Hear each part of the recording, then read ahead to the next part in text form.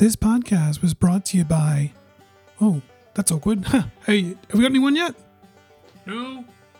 Well, we should get someone. Surely someone wants to sponsor a movie-related podcast. So, sorry, ladies and gentlemen, if you're listening to this podcast, you think you could be a great sponsor, or maybe you've got a great commercial that's movie-related that deserves to go to the podcast, contact Walkden Entertainment for more information. Without further ado, let's get on with the podcast.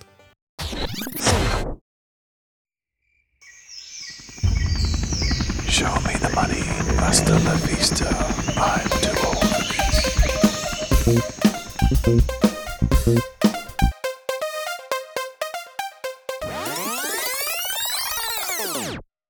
The Platform, which is officially made in the year 2019, this actually arrived on Netflix. It's only available on Netflix. There was no cinema release within Australia, no physical media release. It's only gone on Netflix.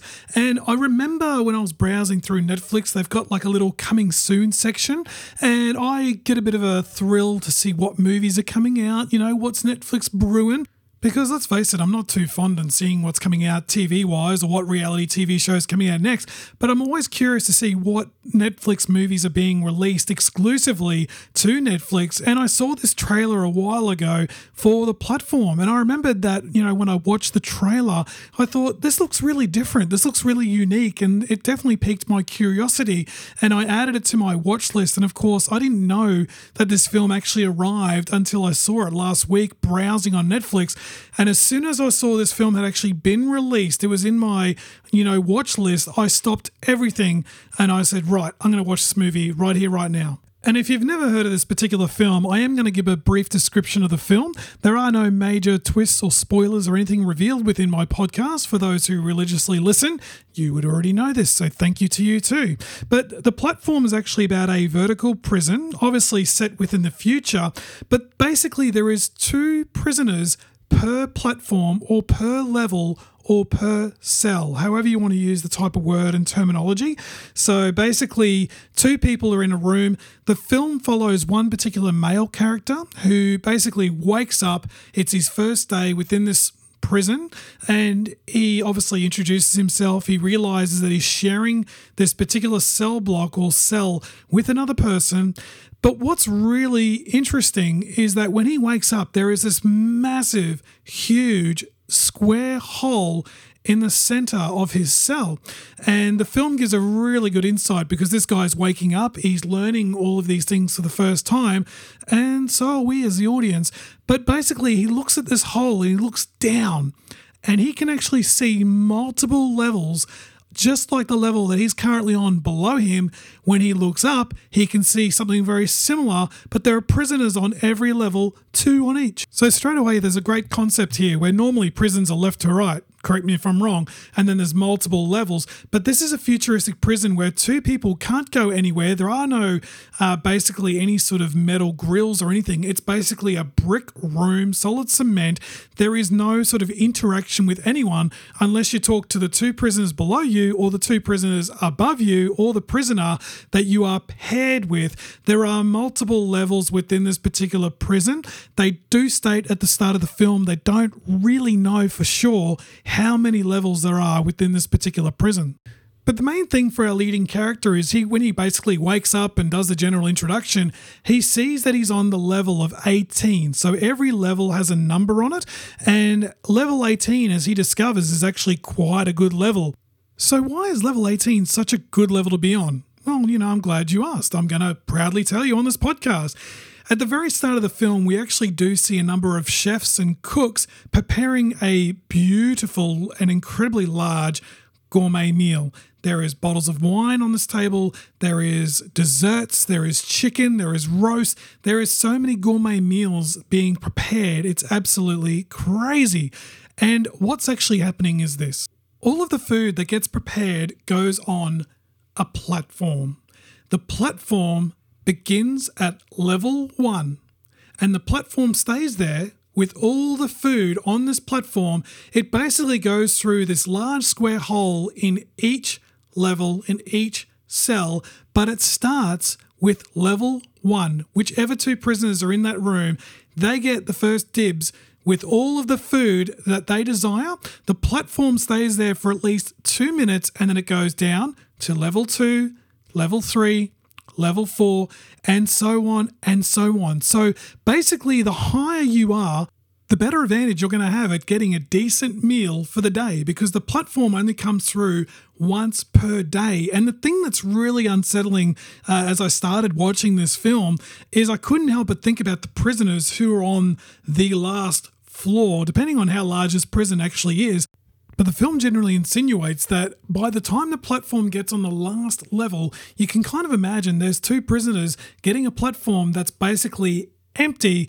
There's empty wine bottles, empty food dishes, empty plates, and these guys are not getting food. If they do, they're just eating scraps of bone and whatever else could be remaining there. And so some of the prisoners, if they don't get their food, they can resort to, violence, killing each other. Some of them will even just basically commit suicide. They'll just walk up to the large square in their cell, fall down, and just simply give up. So the actual setup of this film is actually intense, and it's also quite intriguing, but it's also quite insane.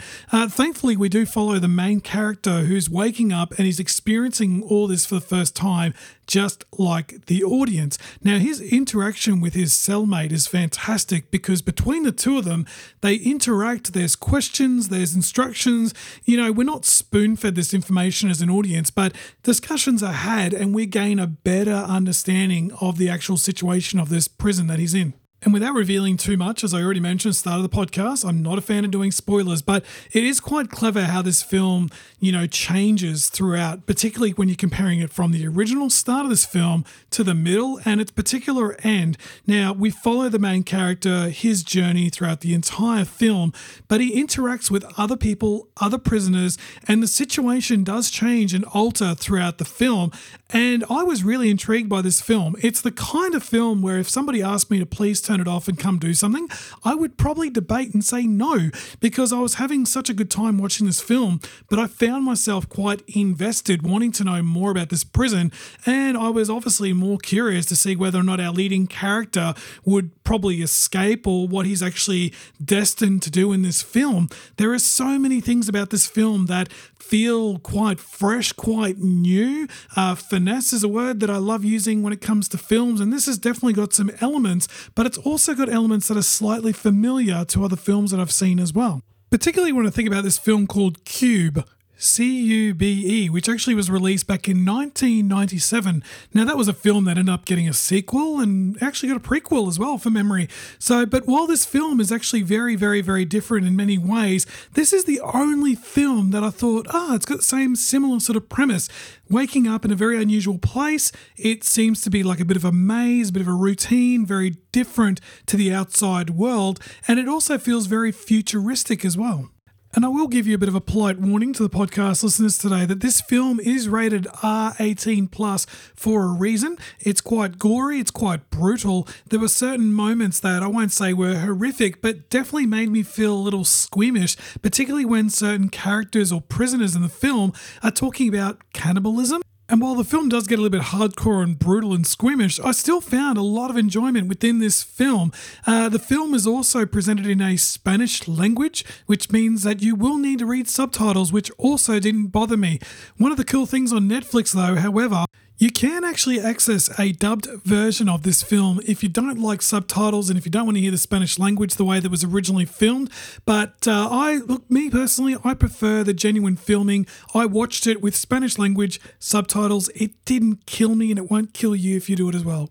So coming to a summary and close, this is a great film. It's got lots of freshness to it. The only sort of problems I've got with it, there are a couple of minor slow patches which had me a little bit concerned, but I think the biggest problem is a lot of people are going to have issues with this film's ending, which, during its final act, its final build-up, which is quite big and suspenseful, I kind of predicted or kind of assumed what this ending would do, and there's nothing worse than when you think you know how it's going to end and it actually falls through. I kind of wanted to be surprised just that little bit more. The entire film gave me such a beautiful world, gave me this great concept, gave me lots of new things that I haven't seen in film, but the ending had me going, that's it, okie dokie. But maybe some people are going to enjoy the ending and I'm just overthinking these things, which I do because I've got time on my hands. So if you've currently got a Netflix subscription and if you're spending your weekends flicking through the TV shows and flicking through the movies, spending half an hour way too long picking out a film, Give this film a go, especially if you love a bit of gruesomeness and something that just feels fresh. You know, I just love that freshness in a film. So Walked In Entertainment's going to give this film an 8.1 out of 10. It's a nice little hidden gem currently on Netflix Australia. And if you're not sure about it, maybe check out the trailer and see if that hooks you. Because when I watched the trailer, it certainly hooked me. Today you've been listening to Peter Walkden and you've entered the Walkden Zone, brought to you by Walkden Entertainment. And if you are listening to this podcast, I'd like to personally say thank you for listening. And if you're listening to this podcast while you're driving, please drive safely. We'd like to keep you around as long as possible. Podcast has been brought to you by Walkden Entertainment, which can be found on Facebook, Instagram, and Letterboxd. To be kept up to date with further podcasts, please hit that subscribe button. And until then, see you next time.